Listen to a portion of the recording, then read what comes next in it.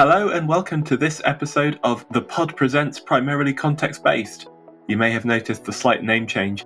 As the founder of Skillerwell, you can probably tell I can't resist an aquatic pun, and we realised that we should have been calling this The Pod all along. This podcast is a collaboration between CTO Craft and Skillerwell. It's inspired by the Q&A site Stack Overflow, where questions have a single right answer, and questions can then be closed and archived if they're considered primarily opinion-based. Well, we think that the most interesting questions don't have a single right answer. They are primarily context-based. And in this podcast, we take one of those questions, talk about a range of answers and the context that makes them appropriate. My name's Howell Carver. I'm the CEO of Skillerwell. We do deep coaching for tech teams. That's individually personalized, hands-on sessions with a live expert delivered remotely in 1-hour chunks. I've been a CTO for the last 9 or 10 years of my life. I've run CTO dinners for 3 years and I've coached CTOs. And in all of those roles, I've seen the same questions come up again and again, but with different answers every time. And that's because context is critical. This week, you're tuning into part 2 of a discussion with the wonderful Mary Williams. Mary is a highly experienced CTO who has led teams ranging in size from 30 up to 300 in organizations from the challenger bank Monzo to Helix, among many others. And in this episode, we're going to be picking up a discussion on feedback and its impact on empowerment. Let's get into it. How do you see feedback and the relationship with empowerment? I think it's really important that you need to have feedback in order for there to be empowerment, because one of the base needs we have to feel empowered is that we're in control of our own career. And being in control of your own career means that you get enough feedback that you know what you're doing well at, what you're doing not so well at, and you can choose something to change, something to try to focus on. And one of the things that's quite nice in recent years is that we've realized that people shouldn't just focus in feedback and in development on the things that they're bad at. They should focus on going from good to great as much as possible, and only focus on a lack or a poor skill if it's what I would call a controlling weakness. So something where they have to get better at it in order to do well at the job. And so I think there's, on the one hand, that sort of positive element that we've, as an industry, gotten a bit better at realizing that accentuating people's strengths is valuable rather than always just focusing on what isn't there or what isn't a strength. But I think receiving feedback is still quite a emotional thing, partly because we've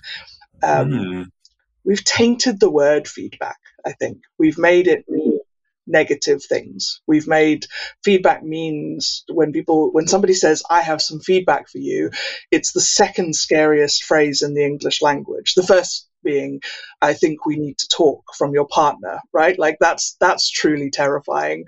But if somebody at work goes, I've got some feedback for you, it's not like we skip into the room expecting wonderful things, right? That phrase usually means some tough love is coming at best, or some really negative information is coming at worst.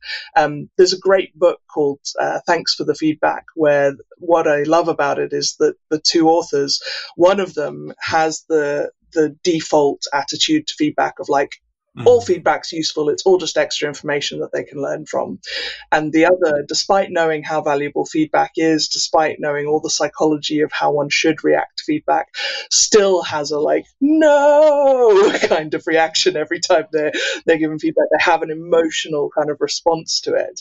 And I thought that was really interesting, that even these two authors of a book that's all about feedback and how to give it and receive it well, even within the two of them, they have this fundamental difference in how they're likely to respond to feedback. And the author who talks about having that emotional reaction also talks about needing to like get through his emotional response before he can then take the feedback on board. And I think that's a remarkably common experience, actually. I think even those of us who want to grow and to hear what we're doing well and not well at, so that we can grow and we can develop, it's still very difficult to hear those things, because we're going through our role day to day hoping that we're good at what we do. And so anytime that you hear something that you're not that great at, it is tough. Yeah, it's challenging a core conception that we have of ourselves, which is that I'm doing all right, really. And I think that's part of maybe it plays into the kind of imposter syndrome, which, in general, we're all quite aware of now as technology leaders, that it's easy to feel like you aren't doing a bad job. And so feedback is something to handle really carefully. You stimulated loads of thoughts in me when you were talking just then. One is one of the things that I've noticed as I've got more senior in organizations is that I get less and less feedback. And so I have to really actively seek it out and try and draw it from people if I'm going to improve. I think one of my own personal failure modes is at one extreme of the feedback giving spectrum. So I think at the start of my career, the first time I had someone reporting to me, I was very bad at giving feedback in a way that was useful. I would describe this now as trying to be nice rather than trying to be kind. I was trying to aim for an easy social interaction rather than helping someone to improve. And so this report of mine, I was giving lots of feedback, but always very gently and kind of indirectly and sort of suggesting, and none of it happened. And so there was this learning of gradually ramping up the kind of directness and the clearness and the setting of goals before actually I realized I had to be quite explicit that, like, I am now going to give you some feedback. You're doing really well in these things, but here is something where I'd like you to improve, and here's how I'd like you to do it. I think it's interesting as well, because there's a definite difference between feedback, which is sort of take it or leave it, you decide whether you're going to act on it or not, and performance management. But we're not necessarily trained as managers to be super clear about the times where this is not an option. This is not a choice you can make whether to improve on this thing or not. And there are plenty of times where there is that option. Like, not everybody has to become a brilliant public speaker. Not everybody has to become an architectural thinker. Not everybody has to necessarily become a line manager. It's perfectly okay to have a career where you don't ever develop any of those skills. But if you are in a role where one of those skills is essential and you don't develop it, then you're like cruising for a bruising, right? And I think we're not always good enough as managers. And it's something I cover a lot with new managers. It's something I train when I run workshops, is that we have to be explicit when it's feedback, when it's optional, or when it's performance management, when it's like, you need to get better at this, otherwise you're going to suck at your job, or you need to get better at this, otherwise you're never going to get promoted to that next role that you want, because this skill or this element is essential in that role. And so I think one of the things that every manager goes through, is, as you did, is, having to get more explicit about whether something is a choice or not, whether something is an option to get better or to choose not to invest, or whether it's a must do, like a must fix in coding terms. I think is really important, but quite difficult to do. I think the other mistake that managers often make is to be too, what I call attaboy, with positive feedback, where it's not specific, it's not concrete, it's not including examples. So sometimes people will be very generic and very general in their positive feedback. It's not much more than a thumbs up. Whereas with their negative feedback, they're much more explicit and detailed than everything else. And that means that quite often the negative feedback looms very large in people's minds. It's all that they remember, because not the same kind of good feedback fundamentals haven't been followed on the positive stuff. And I think it's why feedback is often synonymous with what you're bad at these days. Nobody hears, I've got some feedback for you, and goes, yeah, excellent, I'm going to be told all the things I'm brilliant at. It's not the typical reaction people have. Yeah, definitely. I think that's interesting to sort of touch on the way that feedback is given as well, because I think that's so important.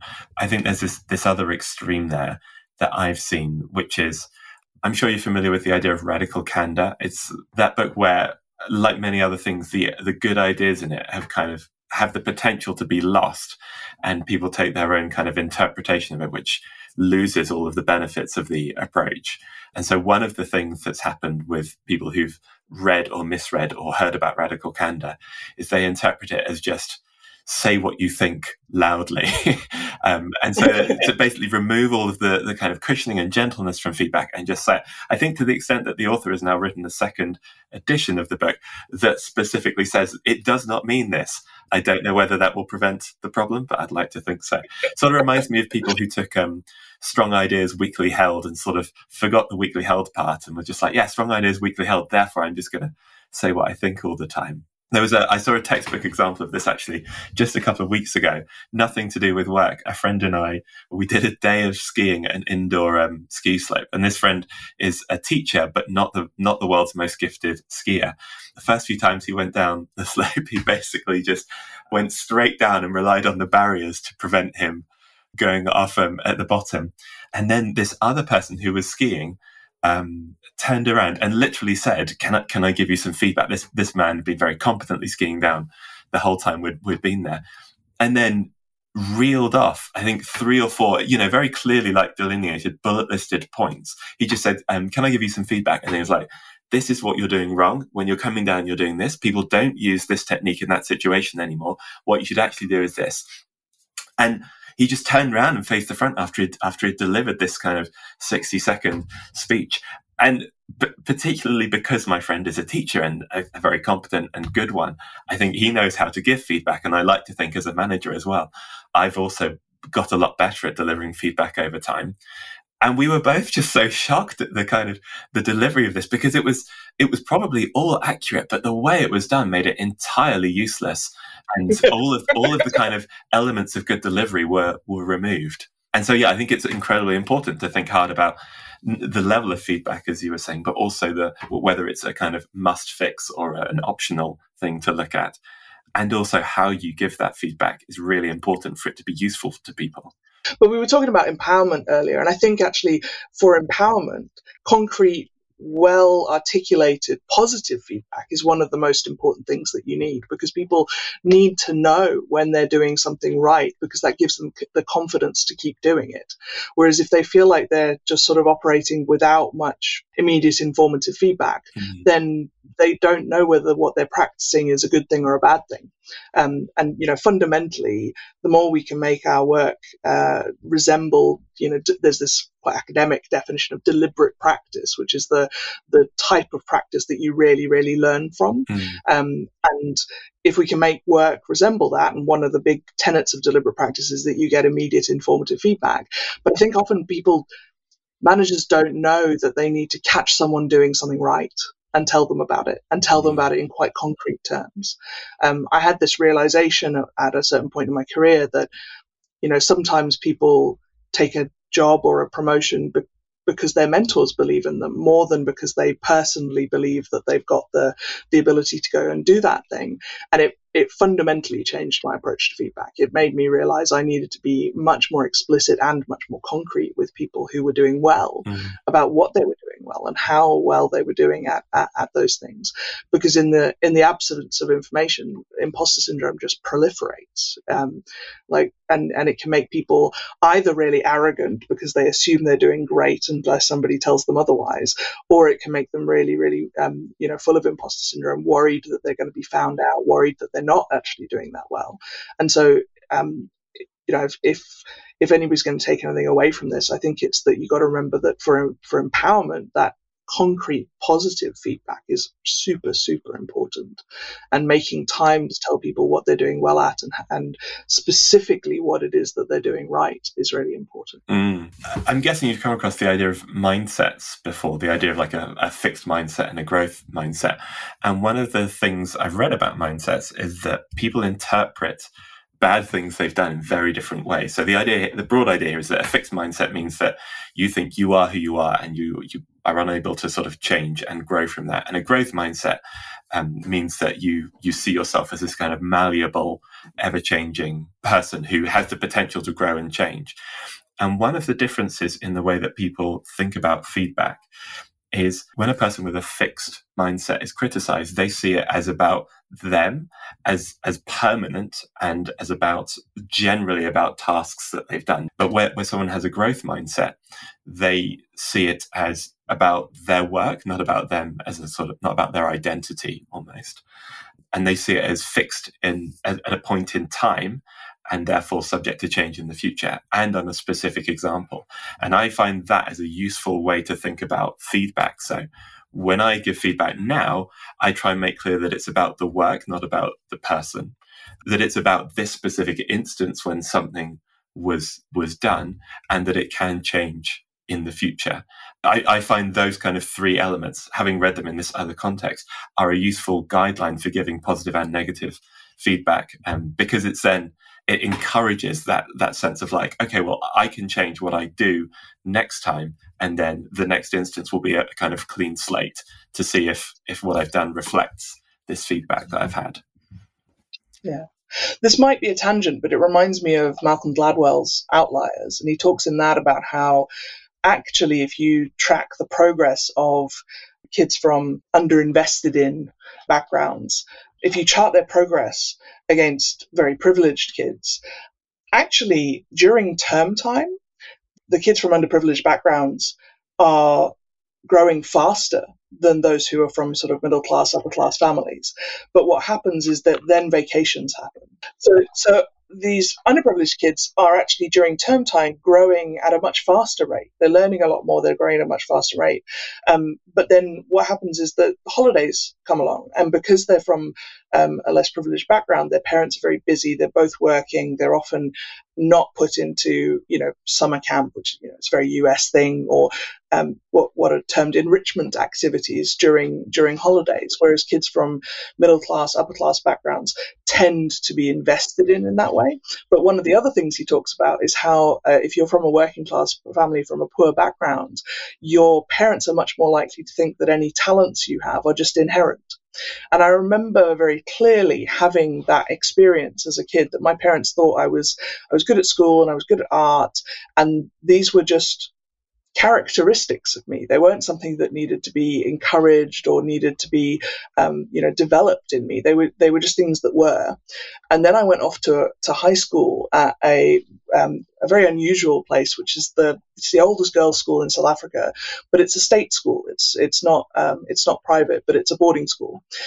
And I remember for the first time having the experience that doing well academically on its own didn't matter anymore. So I'd get 99%, and the teacher's comment would be, well, if you'd only studied a little, you could have got 100, rather than, well done for 99%. Whereas when I was in primary school, like, the fact I did zero studying and still did well was almost more impressive than if I worked hard.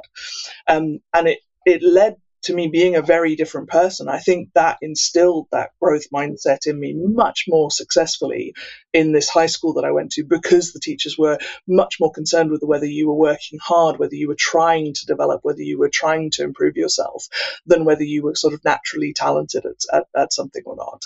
And then, in later life, I've become a little obsessed with this idea of talent and whether it even exists, because actually there's a lot of evidence to show that though we may have an initial inclination towards something, our actual talent level depends on how much effort we put in, how much individual practice we do if we're a violinist, or how much playing with the team you do if you're a hockey player. And there's another book called Talent is Overrated, which is a much deeper examination of the science behind Outliers. That's very worth reading and very interesting in this regard, because it's all about how natural talent doesn't really exist. You might have an inclination, but what matters is the effort that you put in, and how well structured the activities are as deliberate practice, so that over time you really, really build and learn from what you're doing day to day. And it made me think of that quote, the harder I practice, the luckier I get. Like, maybe there is some level of innate talent that people can have, but I think you get left behind if you stop trying and you stop improving. And I think that's part of our role as leaders and as managers, is exactly that, to identify people who are really talented, or people who have some spark of something, and to grow them and to help them develop and make sure they don't stagnate. And part of that is telling them what they could do better, and part of that is telling them what they're already doing well and encouraging more of it. You mentioned earlier that you struggled to, the more senior you get, the harder it is to get more feedback. And I think everybody finds that. It's very, very true. The power dynamics get harder and harder for people. One quite useful trick for that is that rather than asking people, what did I do badly or what could I do better, asking people, how could I make this 20% better? Or how could I make this 10% better? Like being very specific that it telegraphs that you know you could be better and you're genuinely asking for the next thing. And if somebody gives you something really simple as the way to make it 10% better or 20% better, then you know you screwed up. Yeah. It's quite useful. If they're how could you make this better is really basic stuff, then you're like, okay, I did pretty badly at that. Yeah, that makes a lot of sense. Okay, great. Thank you. I'll certainly be using that one. And I hope our listeners do as well. Mary, I want to thank you so much for joining us and sharing all of your insights. I think this has been a really awesome episode. Thank you very much for having me. It's always a joy to talk to you. I hope you found today's discussion useful and interesting. Join us again in 2 weeks' time when I'll be talking to Matt Bellinger from Omnipresent about hiring in a fast growth environment.